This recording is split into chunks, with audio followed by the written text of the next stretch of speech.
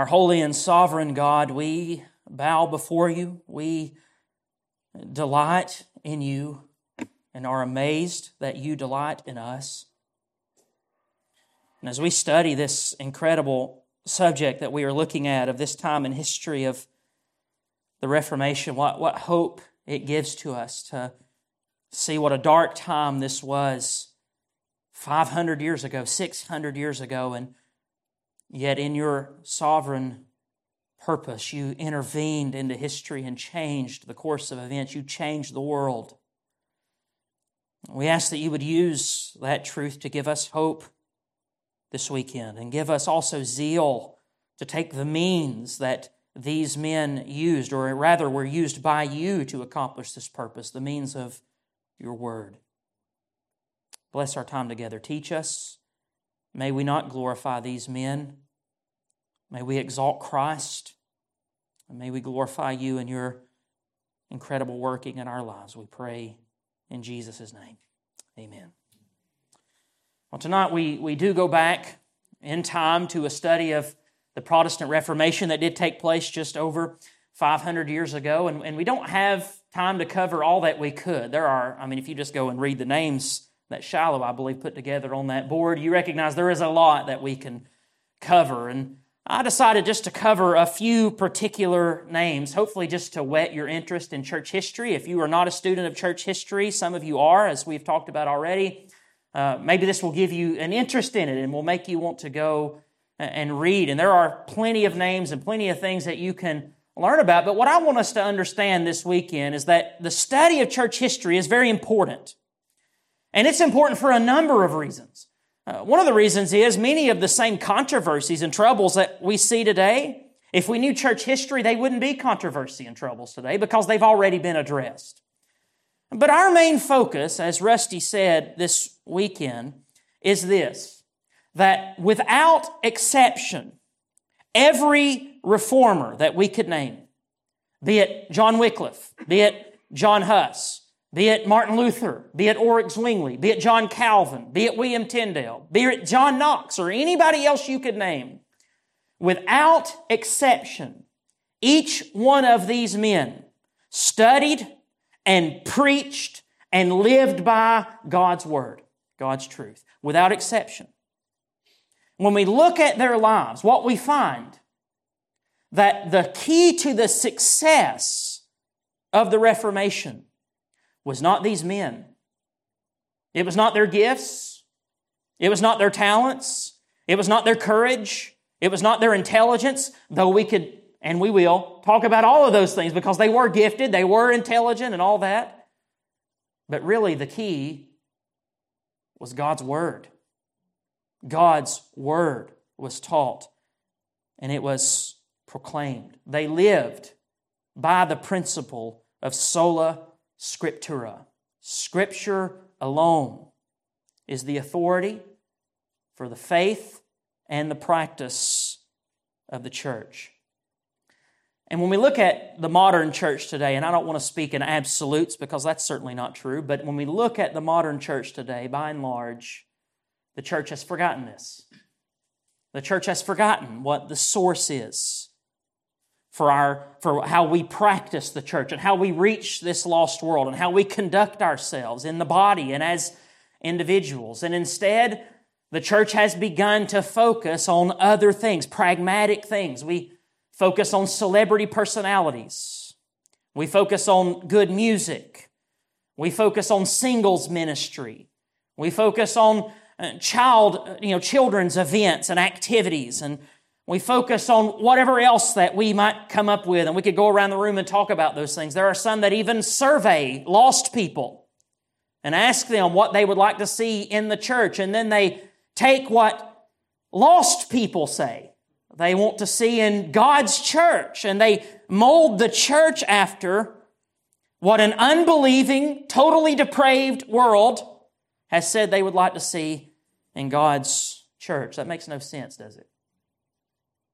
And when it comes to the preaching, they wouldn't like my church too much. Sermons are not to be too long. My dad always asked me for my sermons. And my dad lives in Tennessee. My mom and dad do have their whole life lives, and I live in Atlanta, Georgia, and my dad always wants my sermons, but every time I send him my sermons, he almost always sends back too long. Too long. He keeps asking, but almost always, too long, son. That's too long. Well, that's the way we think. Sermons must not be too long. Sermons must be filled with practical information. Sermons must be relevant, which is really just a buzzword that really means shallow. Sermons must be shallow. Sermons must not be convicting. Sermons must not be challenging. Sermons must not be theological, but relevant, practical, focused on felt needs and worldly things. This is what we see, and this is why we see that a lot of the visible church is dying, compromising. Now, we're not Elijah. We're not alone. We know that God has more than 5,000 who have not bowed the knee to Baal, but we see that the church is capitulating, that they're moving towards this world, and major conferences even, conventions are dying and turning to liberalism and worldliness, and that is because of this shift away from an emphasis and a submission to God's Word. That's like unplugging a lamp from an outlet. There's no power to light the bulb inside that lamp. That's the same thing that happens whenever the church divorces itself from a submission to and the right use of God's Word. And the Reformers knew this. They recognized this. The greatest victory of the Reformation was simply this: rescuing the Bible away from corruption. That was the victory of the Reformation. It was rescuing the Bible away from the corruption of the church who had hidden it and giving it to the people. If you're not familiar, and we're going to talk in more detail what the world was like in just a minute, but if you're not familiar with this time before the Reformation, no one but the clergy had a Bible. And there was one church. One. What church was that? Well, the Roman Catholic Church, of course. And you really couldn't even call that a church, could you? The Roman Catholic Church was totally divorced from biblical Christianity, covered up in a cloud of superstition and idolatry and heresy. But after the Reformation, God's Word filled the earth, and now there's a second option. It's not just Roman Catholicism now, but now there's Protestantism, Lutheranism. Soon there will be Calvinism. There is a new option, another option for God's people, and it's not Roman Catholicism, but Protestantism. And the Bible is now available to the common man for them to search the Scriptures for themselves and to evaluate what it is that they were being taught. The gospel, for the first time in ages, was preached, proclaimed, and shared and read in the language of the people. And they could see God's truth for themselves, and millions were converted. And the reason we're sitting in this room today is because of what God did in the 14th, and the 15th, the 16th, the 17th, and so on in that time. Well, this coming Monday is Reformation Day, and that's why we're celebrating this. That's why we're talking about this. And of course, if you're not familiar, Reformation Day is October 31st, of course, and that is the day on which Martin Luther nailed the 95 Theses to the door of Castle Church in Wittenberg, Germany, which we will talk about tomorrow. And many people believe that the Reformation really began on October 31st in 1517, but that's actually not true. The seeds of reform began years earlier than that, primarily with a man named John Wycliffe, who was in England. But before we get to him, we really need to stop and start understanding the setting in which the Reformation took place.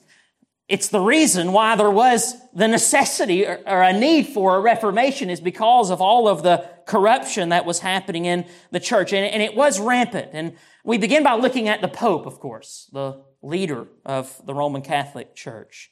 It's not a surprise to learn that the papacy was wicked, and many reformers, including John Wycliffe, by the way, I believe it was you, that said he was the most un-Catholic Catholic priest who ever lived. That's fair, because John Wycliffe was one of the first to say that the Pope was Antichrist. That doesn't sound much like a Roman Catholic priest, does it?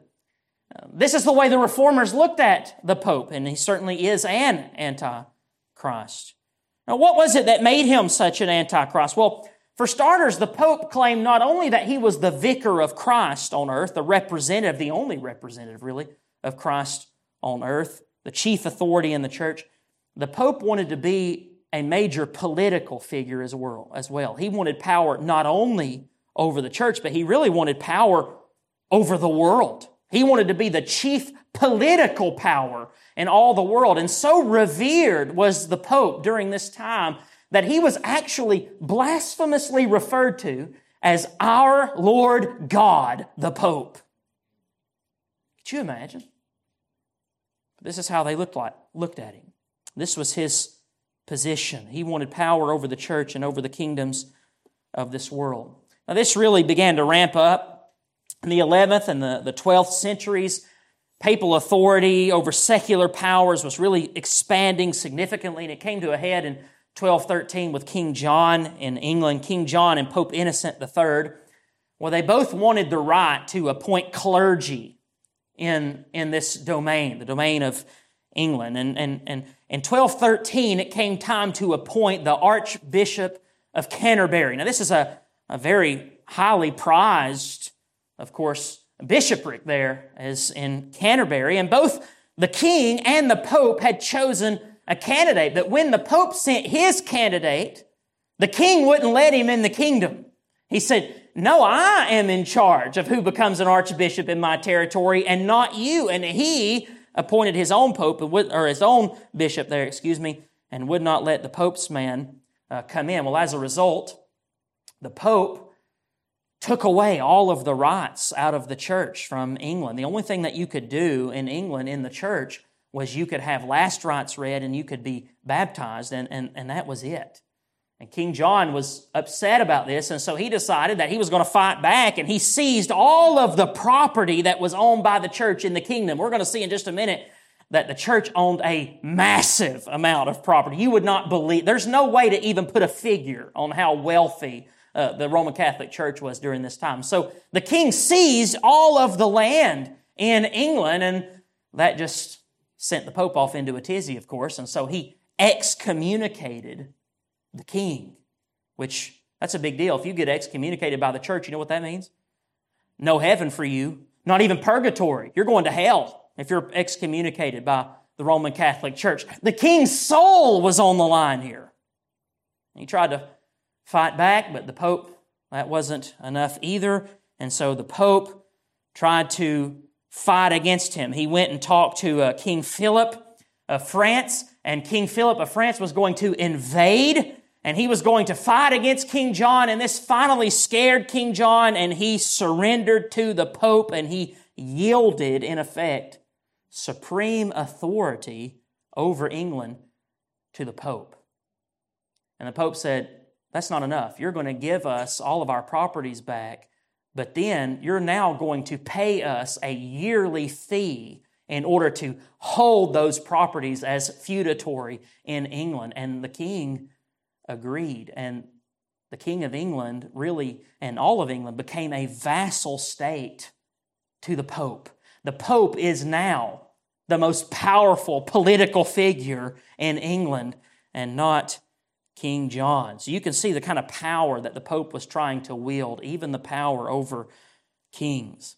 Now, there was another controversy that happened during Wycliffe's life, however, that made this whole idea of the Pope being the supreme authority over the church and the world kind of laughable, is that there was a schism in the Roman Catholic Church. And now there is two popes.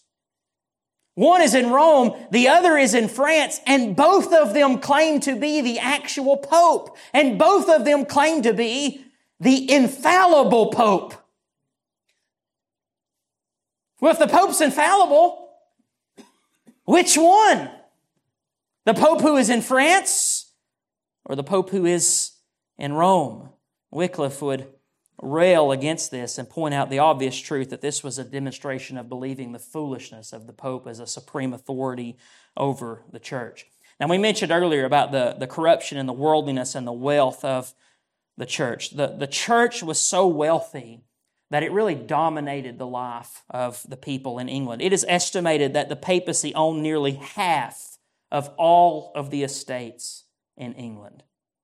That's the domination of the church over this land. Numbers of clergy, the monks, the friars, the priests, many of them were wealthy. And then there was also on top of this corruption in wealth and in money and in abuse of the people, the practice of indulgences. Now, indulgences is really going to be what sets Martin Luther off in 1517, and we'll talk about that tomorrow. But the practice of indulgences was this idea that you could pay money into the church and you could get time off of your sentence in purgatory. You could pay some money, and then the Pope could forgive you of your sins, and you could get time cut off in purgatory. We'll talk a little bit more about that in a minute as well. Wealth was such a part of the church, there was also this idea that was happening, this practice of absenteeism. Anybody know what absenteeism is? Now, I want you to imagine you pay Rusty the $1 million salary that you pay him every year. Imagine paying Rusty that salary, and then he never showed up. You never saw him. You never met him. You never heard him teach. He never spoke to you. He never visited you in your home. You never saw him. You don't even know what he looks like. And yet, every month, you're filling out a check and sending it off to Rusty and paying him to be your pastor. That was happening in the Roman Catholic Church in these days. Because the church was so wealthy and collecting of tithes and indulgence money and all of that was such a high amount that people would actually fight and bid over the opportunity to be a bishop in certain places that had a higher population where their salary would be greatly increased. Sometimes those positions would be given away by cardinals or the Pope or whoever as a gift to a friend. And they would just simply collect money and never show up. They would be the priest in absenteeism, collecting money, but nobody would even know who they were. But it wasn't just the absence of the minister, and here we get to what is about to really change in the Reformation. There was the absence of the Bible. The Bible was never expounded. The Bible was never taught. The Bible was never read. And the reason for that is it was illegal to read the Bible in the language of the people. It was illegal to preach in the language of the people. In 1229, a council of the church forbade the use of the Bible by laymen, claiming that laymen could not understand it, and it was too dangerous to put it in the hands of people. And even today, the Roman Catholic Church claims to be the only infallible interpreter of biblical truth. And they point to Protestantism, and they say, look, here's Baptists, here's Methodists, here's Pentecostals, here's whatever. And they say, this is the problem when you give the Bible to the layman. They have all this division. Well, here's the problem when you say that one man can be the infallible interpreter. He's a heretic. And you have to submit to him. The Bible was never taught. There was no biblical teaching, no preaching whatsoever. Even the Mass was performed in Latin, and here's the kicker. The priest performing the Mass, in many occasions, did not even know what he himself was saying. He just memorized the words and then would stand up there and recite it. He didn't even know himself what he was saying to the people. He just showed up, went through the motions, said the thing, gave the Eucharist, and that was it. And then he collected his check, and he went on.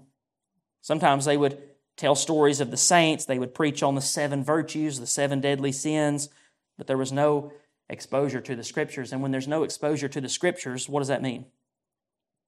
There's no gospel. There's no gospel.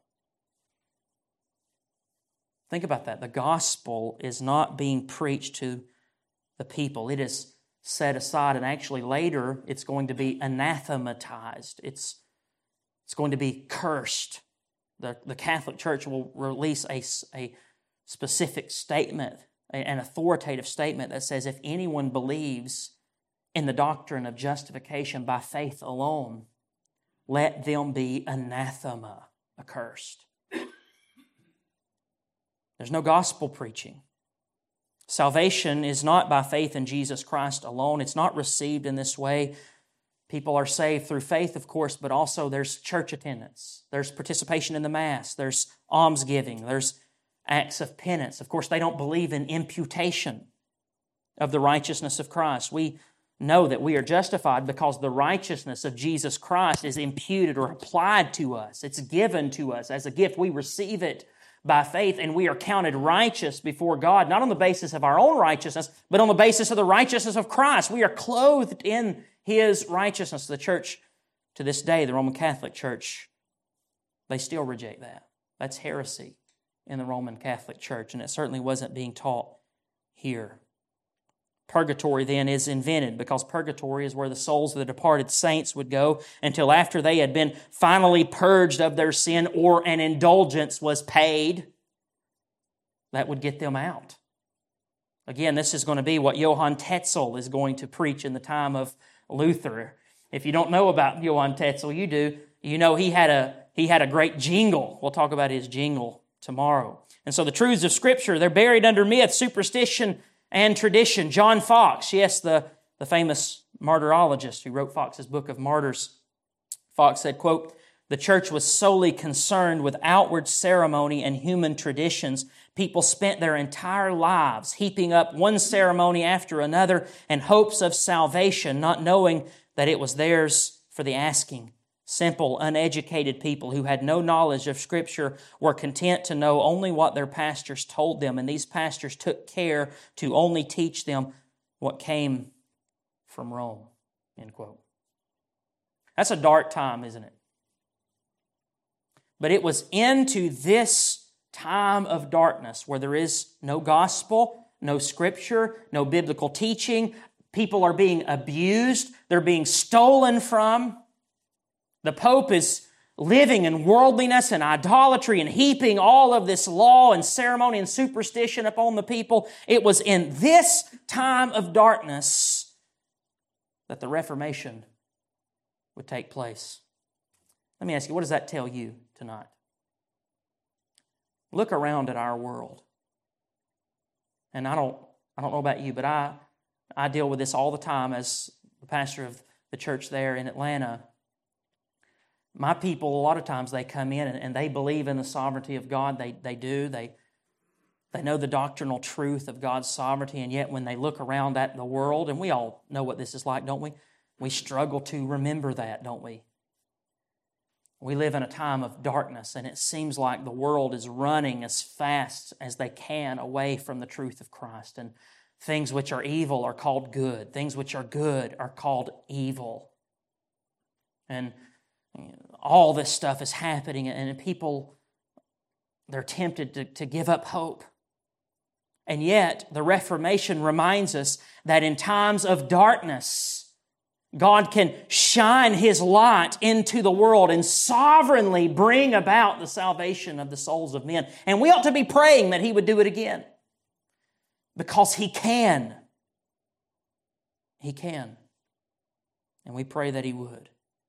Well, into this world would be born a man named John Wycliffe. And the exact year of his birth is unknown. It's believed to be around 1324. But so influential was John Wycliffe that he was referred to as the morning star of the Reformation. Now, the morning star is actually not a star at all. It's actually the planet Venus, and it rises up in the darkest hours just before the dawn, and this bright star that shines, Venus, it kind of signals the world that the sun is about to rise, that the sun is about to come up, that light is about to dawn. And that's what John Wycliffe became. He was the first light to shine into this dark world, paving the way for what would come later. He was born in Yorkshire in England in a time when the English language was growing in prominence. It was, before it had only been spoken by lay people. It was kind of a low-class language, the way people looked at it. But by the time of Wycliffe, now the educated were beginning to speak English as well. English was really growing as as a language. And in Yorkshire, John Wycliffe was educated by a village priest, and after he graduated, he was sent to Oxford as a teenager, and he got the best education available. He graduated from Queen's College with his doctorate, and it was during these studies that the Black Death came through England. You know, the Black Death was a very terrible, of course, plague that went through England, and many, many people lost their lives, and people lived in great fear of the Black Death. But it was during this time, this frightening moment of the Black Death, that John Wycliffe was converted. One historian says, quote, "Alarmed at the thoughts of eternity, the young man passed days and nights in his cell, groaning and sighing and calling upon God to show him the path that he ought to follow." And listen to this. He found it in the Holy Scriptures, and he resolved to make it known to others. Wycliffe was converted through reading the Scriptures, and he would make it his goal in life to make the Bible known to others, that they might experience the same thing. He would become the most prominent theologian in all of England. It was said, even by an enemy of Wycliffe, that his debating prowess was almost inhuman. That even in his time as a student at Oxford, as a teenager, he would debate the professors and win. People were just awe-inspired by the debate ability of John Wycliffe.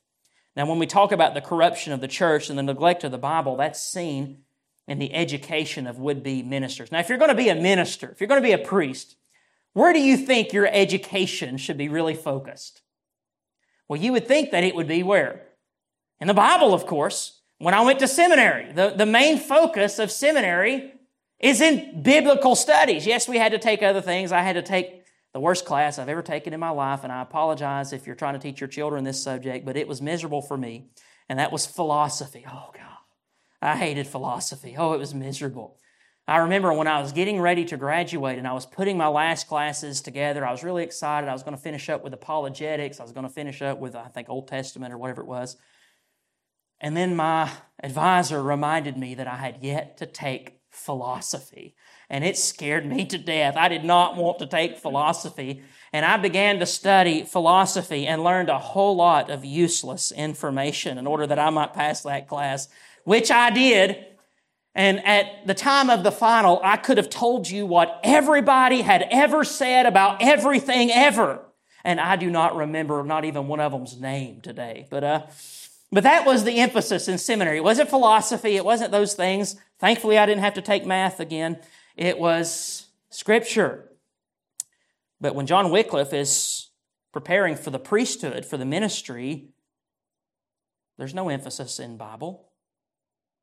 One scholar notes this, that the bachelors of theology of the lowest grade held readings in the Word of God, but those of the middle and higher ranks, listen to this, considered it beneath their dignity to expound so elementary a book as the Scriptures.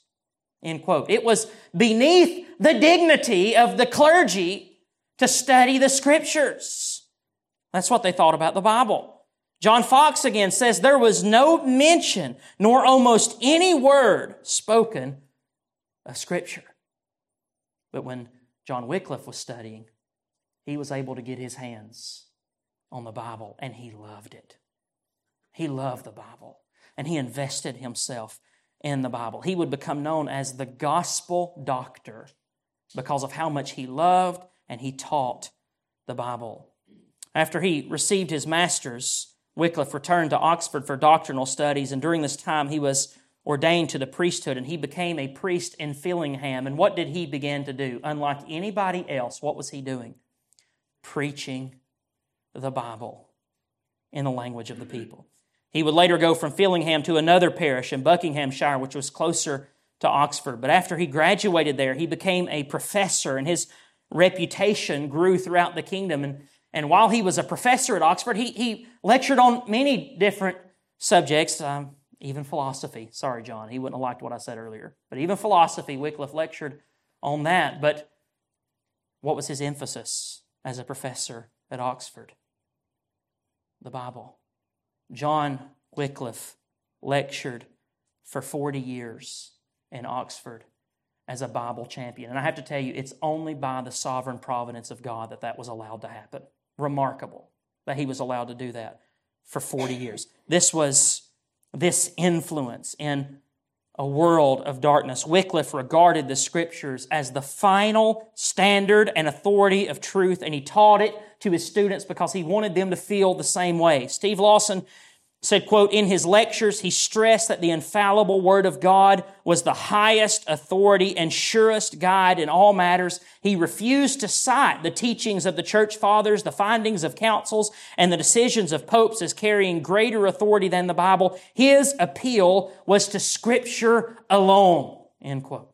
Radical in the time of John Wycliffe.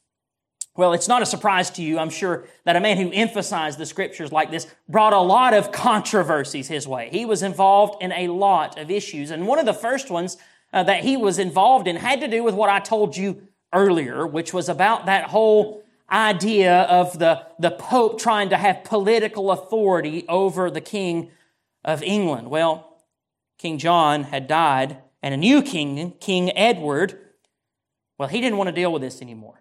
He was about to be involved in a war with France, and he needed the funds. And he would refuse to pay the Pope that fee that the Pope demanded to hold the lands of England, or of the Pope there in England, And though the Pope threatened, the king stood steadfast, but he needed help. He needed help to convince Parliament that they didn't have to pay this fee to the Pope anymore. And he called upon John Wycliffe, whose reputation was growing in the kingdom, to help him. Again, the sovereign providence of God. And where do you think John Wycliffe turned to give the king the answer that he needed? Where did he turn?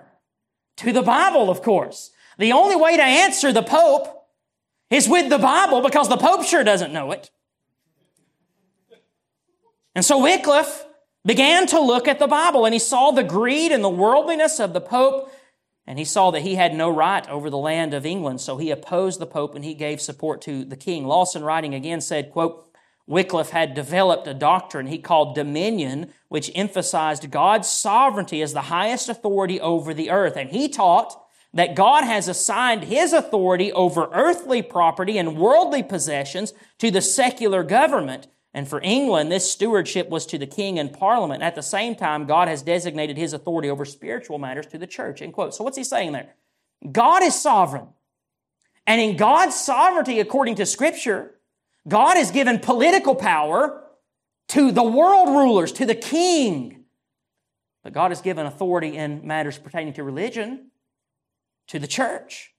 Wycliffe looked at Luke chapter 22, verse 25, which says, the kings of the Gentiles exercise lordship over them, and those in authority over them are called benefactors, but not so with you. You are not to be like those benefactors and princes of the world who exercise lordship. You don't do that. Listen to how Wycliffe trapped the Pope.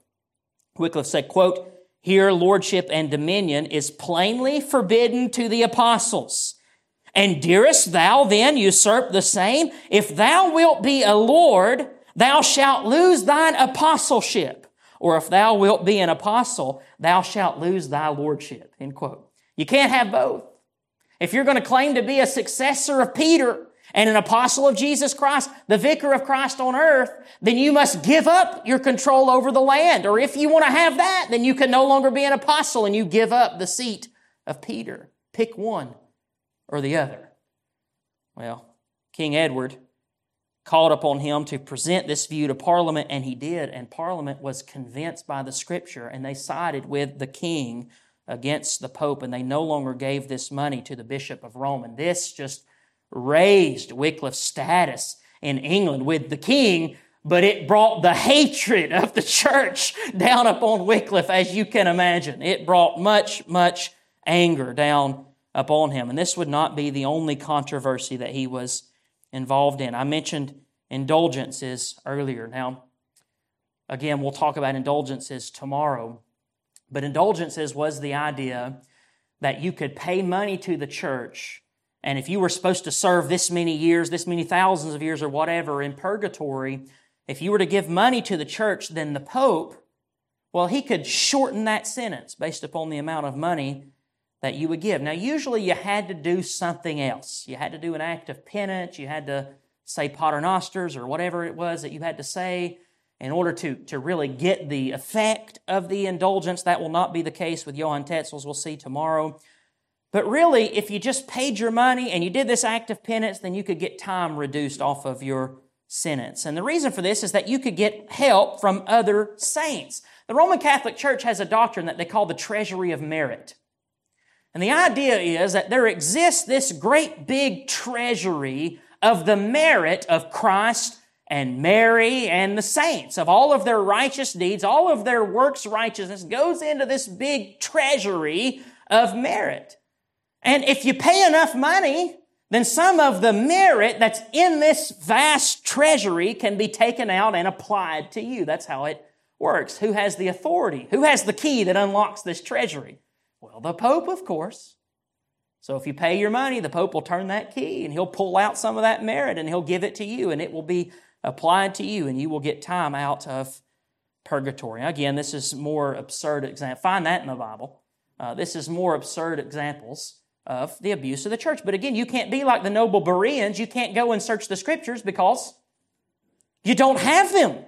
And you've been taught your whole life that the Pope is he's on the seat of Peter and he's infallible and he's telling you what God says. And so you buy into this and you believe it. Well, Wycliffe railed against this practice. He said this, quote, "Sin cannot be pardoned for money. Righteousness cannot be bought or sold. And if the Pope has the power to forgive, then he ought to forgive everybody for free." Amen. He should. That same concept will appear again a little over 100 years later with Martin Luther in the 95 Theses. So he fights against this practice of indulgence. He's attacking the money of the church again. And then you have transubstantiation. Anybody know what transubstantiation is? 1, 2? Oh, a bunch more. Okay. Y'all all know what why am I teaching this? Let's pray and I will go. No. Okay. Well, transubstantiation, of course, is the whole idea that when the priest takes the elements of the supper, the bread and the wine, and he lifts them up and he consecrates them, that these elements actually, once they pass through the mouth, they become the actual body and blood of the Lord. Now, do you know why that's so important to Roman Catholic theology? It's not just an erroneous interpretation of John 6, unless you eat my flesh and drink my blood, you'll have no part of me. It's more than that. Because Roman Catholic theology teaches that the Mass, the Eucharist, the Lord's Supper, is another propitiatory sacrifice of Jesus. That when they lift up the body and blood of the Lord, it's as if Jesus is dying all over again. Which is why it's so important for people to attend the Mass, because you come and you get afresh the blood of Jesus that covers your sins. Never mind the fact that the writer to the Hebrews says Jesus once for all has perfected all who draw near to God through Him. But this was the belief, this idea of transubstantiation, and Wycliffe again fought against that, saying that the consecrated host, which we see upon the altar, it's not Christ, it's not part of Christ, it's an efficacious sign of Him only. Now we need to get moving, or we're never going to get to John Huss, or we're going to be here till 9 o'clock. Now, I'll skip a couple of things here, but obviously if he's attacking all of these things, he's attacking papal authority, isn't he? Which is the supreme doctrine of the church there, that the Pope is in charge of everything. So he's attacking against papal authority, arguing that it's absolutely preposterous. But when Wycliffe studied the Bible, here's what he came to understand: the gospel.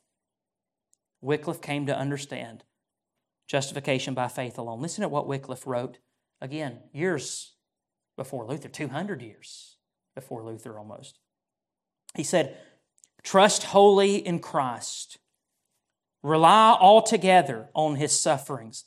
Beware of seeking to be justified in any other way than Christ's righteousness." End quote. There's the doctrine of justification by faith alone, based upon the righteousness of Christ. Now, Wycliffe is teaching these things. He's teaching them to his parish. He's teaching them in Oxford. He's expounding the Bible in the language of the people. And so it's not a surprise, again, that all of this hatred and all of this anger came upon him, and he began to be persecuted. And we don't have time to go into all the details of his persecution, but he was branded a heretic. And eventually, Pope Gregory XI would issue 5 papal bulls that banned all of Wycliffe's teachings, and they found him guilty of 18 counts of heresy. Now, they're called papal bulls because that was the Latin term for the wax seal that the Pope would put on his document. It was Latin bulla was the term, so they called them papal bulls, which are an official declaration made by the Pope. And the Pope issued these bulls, branding him a heretic, finding him guilty of 18 counts of heresy. He was removed from his post there at Oxford in the middle of teaching a class. They came in, made a big public scene out of it, and they removed him from that post, and he was condemned. But he would not be deterred, saying that he was ready to go to death, defending his convictions that were grounded in the truths of Scripture. And after he was banned from Oxford, he returned to Lutterworth, where he pastored his church. And now he doesn't have the opportunity to teach those students in Oxford, so he decided that something else needed to be done. He wanted to reach people with God's Word, and the best way to do that was to translate the Bible into English. Never before had there been a Bible in the language of the people, but the man who loved the Bible with such zeal would give them one. In spite of the efforts of Rome to condemn him, they could not stop the Lord from using him. Listen to this. This statement here is pretty long, but this statement from a historian. He writes this quote, "In 1379, Wycliffe fell dangerously ill at Oxford, and great was the joy in the monasteries. But for that joy to be complete, the heretic must recant. And so 4 regents, representing the order of the friars, accompanied by 4 aldermen, were appointed to visit their dying enemy. And they hastened to his dwelling, and they found him stretched upon his bed, calm and serene. 'You have death on your lips,' they said. 'Be touched by your faults and retract in our presence all that you have said to our injury.' And Wycliffe remained silent, and the monks flattered themselves with an easy victory. But the nearer the reformer approached eternity, the greater was his horror of monkery." The consolation he had found in Jesus Christ had given him fresh energy, and he begged his servant to raise him on his couch. And then, feeble and pale and scarcely able to support himself, he turned towards the friars who were waiting for his recantation, and opening his livid lips and fixing on them a piercing look, he said with emphasis, "I shall not die, but live, and again declare the evil deeds of the friars." Well, the monks rushed in astonishment from his chamber. Wycliffe's prediction was verified, and he lived to complete the most glorious of his works, the translation of the Scriptures into the language of the people. End quote. Well, that project would begin in the year 1380, and it would continue for 2 years. Now, it's important to note that Wycliffe's English translation is different than what will happen later with Tyndale's. Tyndale's will be the first English translation based upon Greek and Hebrew, the original language of the Scriptures.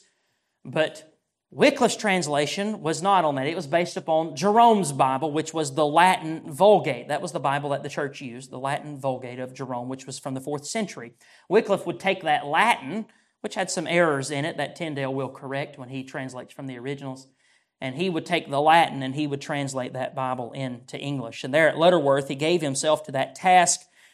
And verse after verse, he translated the Bible into English. Imagine that with your hand, just going on and on and on, translating the New Testament word by word into English. He would also turn over the Old Testament to one of his friends who would complete that task under Wycliffe's watchful eye, and it was finished in the year 1382. Now, there's no printing press in 1382, so if you want to make copies, again, they recruited a whole bunch of people to come in with an ink and write them by hand and make all of these copies, and they could never keep up with the demand. One copy would be used and shared by several families. But regardless of the difficulty, the English finally had a Bible that they could read and understand for the first time, and the Archbishop of Arundel didn't like it. And he said, quote, "This pestilential and most wretched John Wycliffe of damnable memory, a child of the old devil, and himself a child or pupil of Antichrist, who crowed his wickedness by translating the Scripture into the mother tongue. That's what they thought about the Bible. How dare you be a child of the devil and give God's Word to the people? It doesn't make sense to us today, does it?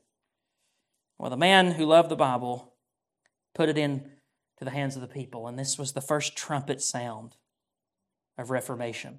And we can't leave this section yet before we just talk a little bit about his love for the Bible. One historian notes that above all of his other knowledge, Wycliffe possessed a profound acquaintance with the Scriptures. He studied the Bible, he venerated it as the Word of God, he held that it contained a perfect revelation of the divine will, a full, plain, and infallible rule of both what man is to believe and what he is to do.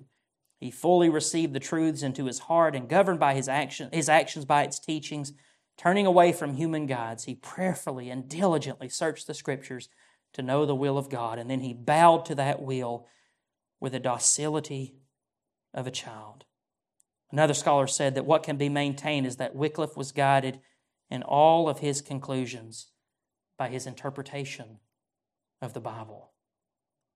Wycliffe himself said, "Neither the testimony of Augustine nor Jerome nor any other saint should be accepted except insofar as it was based upon Scripture. The New Testament is a full authority and open to the understanding of simple men as to the points that be most needful to salvation." Here we have sola scriptura on the lips of John Wycliffe.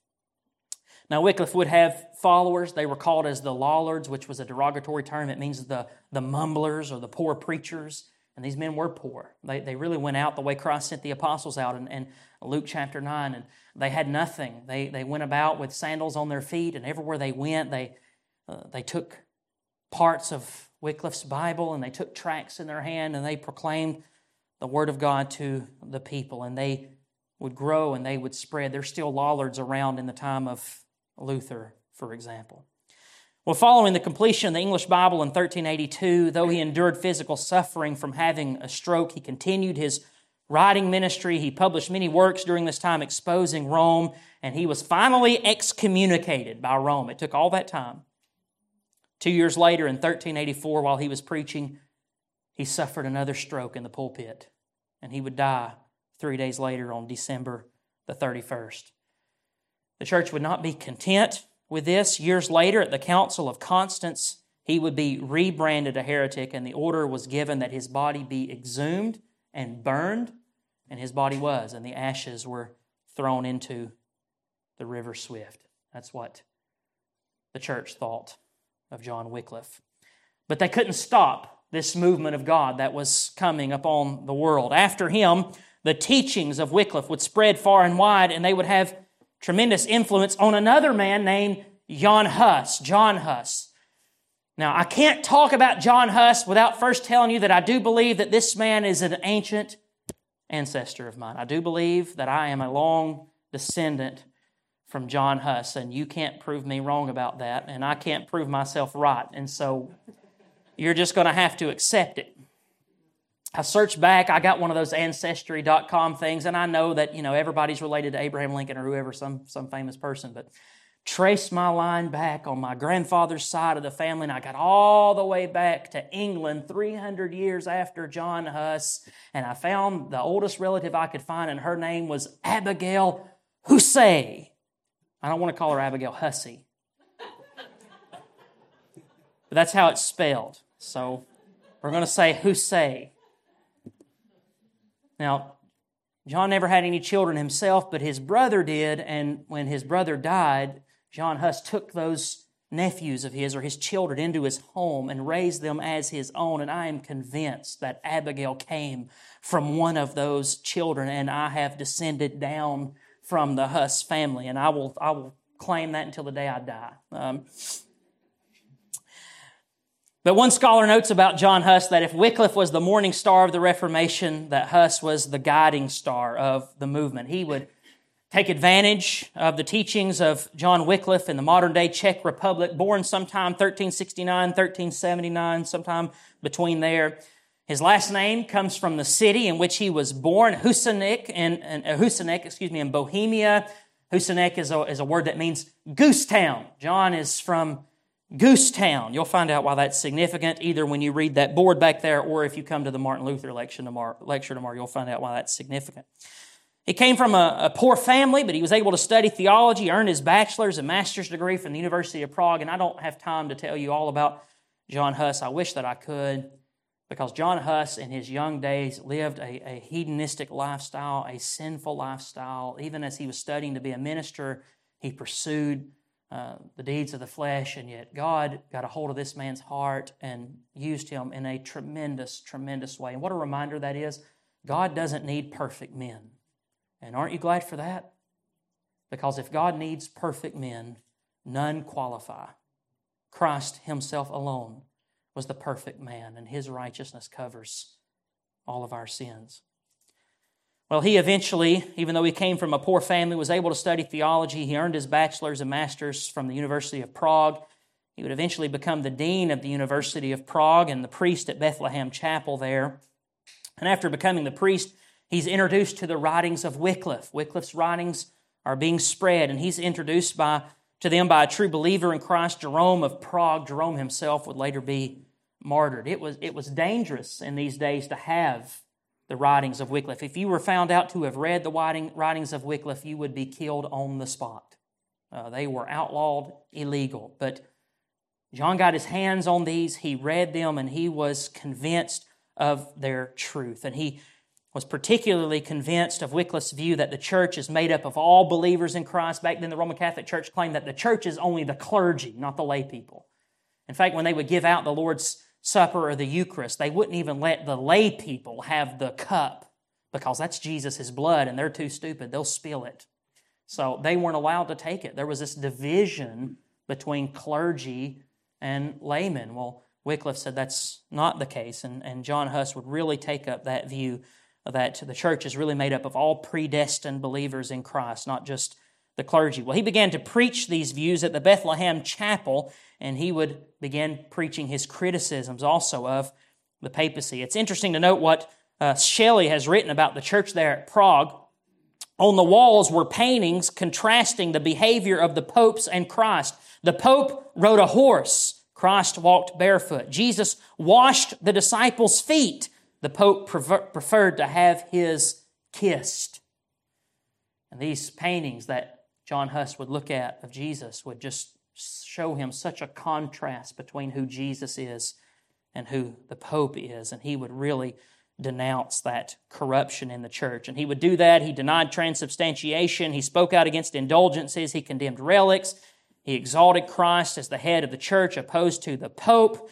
And he criticized many other abuses of the church. He thundered this opposition in the church there at Prague, and he grew in great, great support, and he preached a lot. One historian has that he preached over 3,500 sermons in his 12 years there at the Bethlehem Church in Prague. He preached and he preached and he preached in the language of the people.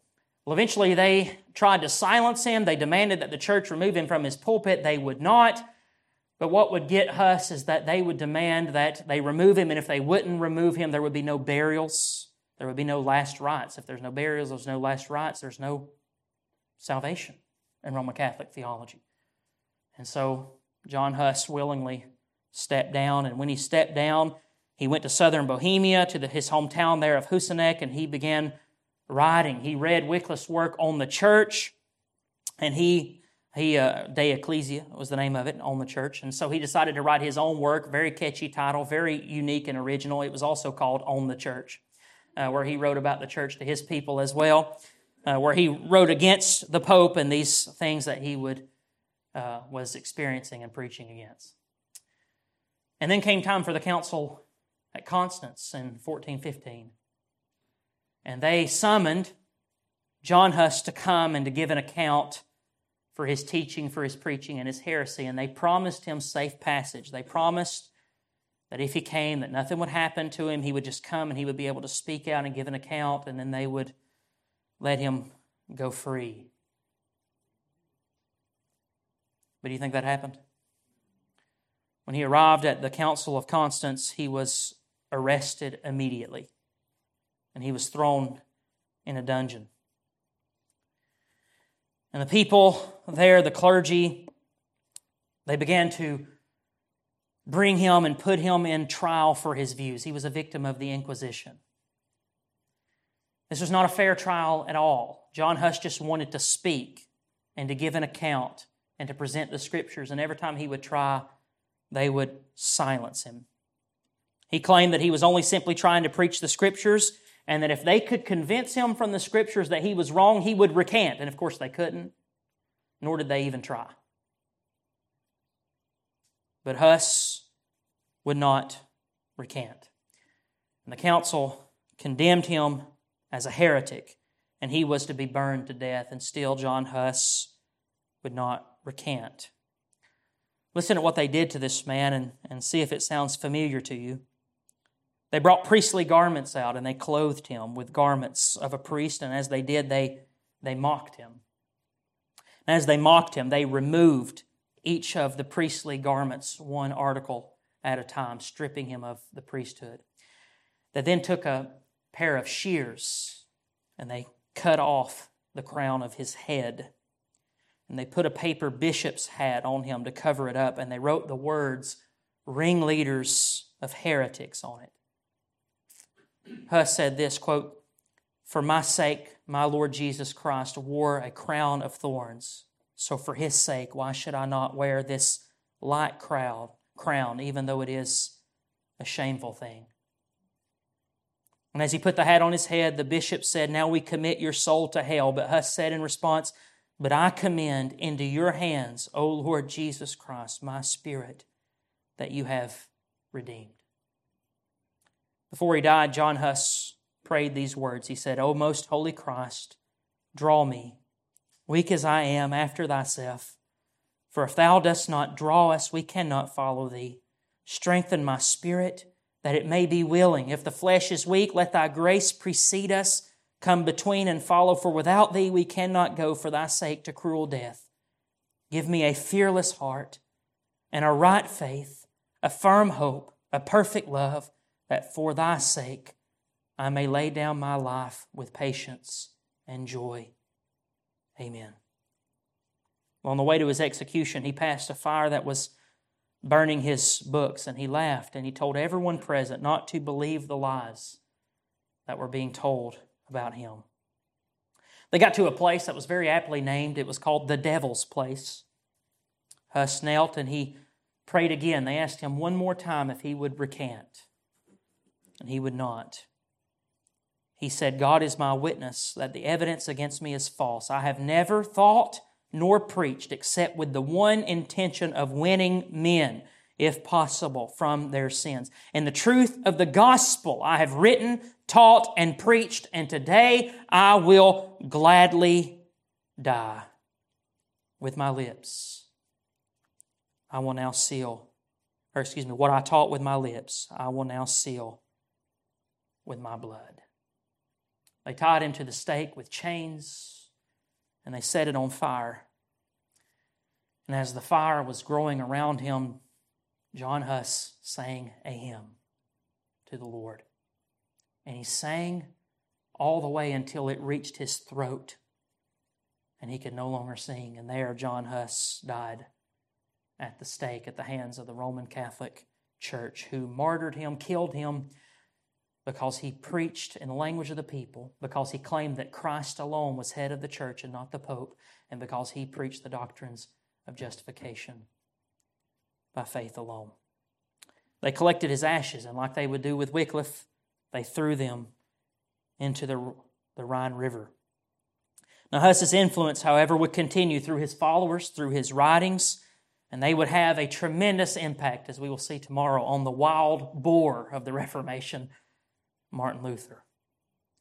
As we finish up tonight, these are two men that we owe a great debt. God used these men as really the first movement to begin to rescue the gospel away from the corruption of the Roman Catholic Church. They were the beginning of what's going to happen under Martin Luther. God Use them to preach His Word, to convert souls, and to prepare the world for what's going to happen in the 16th century. In case you wonder how indebted you should be to these men, one English historian said that all English-speaking Christians should annually celebrate the life and ministry of John Wycliffe. Another, quoting clergy from the time, said, Master John Wycliffe, by translating the gospel into English, has rendered it more acceptable and more intelligible to laymen and even to women than it has hitherto been to learned and intelligent clerks. End quote. What's the reason for this? What's the reason for the success of Wycliffe and Huss? I know we didn't talk as much about Huss, but his influence cannot be underestimated. Was it not because of their love of the Bible and their preaching and presenting the gospel and the Bible to people in a language that they can understand? And that tells us, as we're going to see this weekend, this very plain truth, that if we want to reach the world, the methods have not changed. God's means do not change and ebb and flow with culture. Paul wrote to Timothy in 2 Timothy chapter 4, the time's going to come when they don't want sound teaching. They're going to heap for themselves teachers in accordance with their own desires. They're going to have itching ears that they want to be scratched, and that's who they're going to look for. And so Paul said to Timothy, therefore give the people what they want. What did he say? Preach the Word. When it's in season, when it's out of season, when it's accepted, when it's rejected, when it will cost you your life at the stake. Preach the Word. That hasn't changed. Let us learn from these men and be faithful to God's Word as they were. Let's finish with these words from John Huss. Therefore, faithful Christian, seek the truth, listen to the truth, learn the truth, love the truth, tell the truth, learn the truth, defend the truth, even to death. Let's pray. Father, let us obey the words there of our brother John Huss, that we as individual believers, not just as a corporate body, the church, but as individual believers, would be people who seek the truth, listen to the truth, learn the truth, love the truth, defend the truth, and proclaim it even if it costs us our lives. It is your words to us. May we rejoice in it. May we rest in it. And may we proclaim it. God, thank you for these men and what you did in their lives, and we ask that you would do the same in ours, that you would send another movement like this.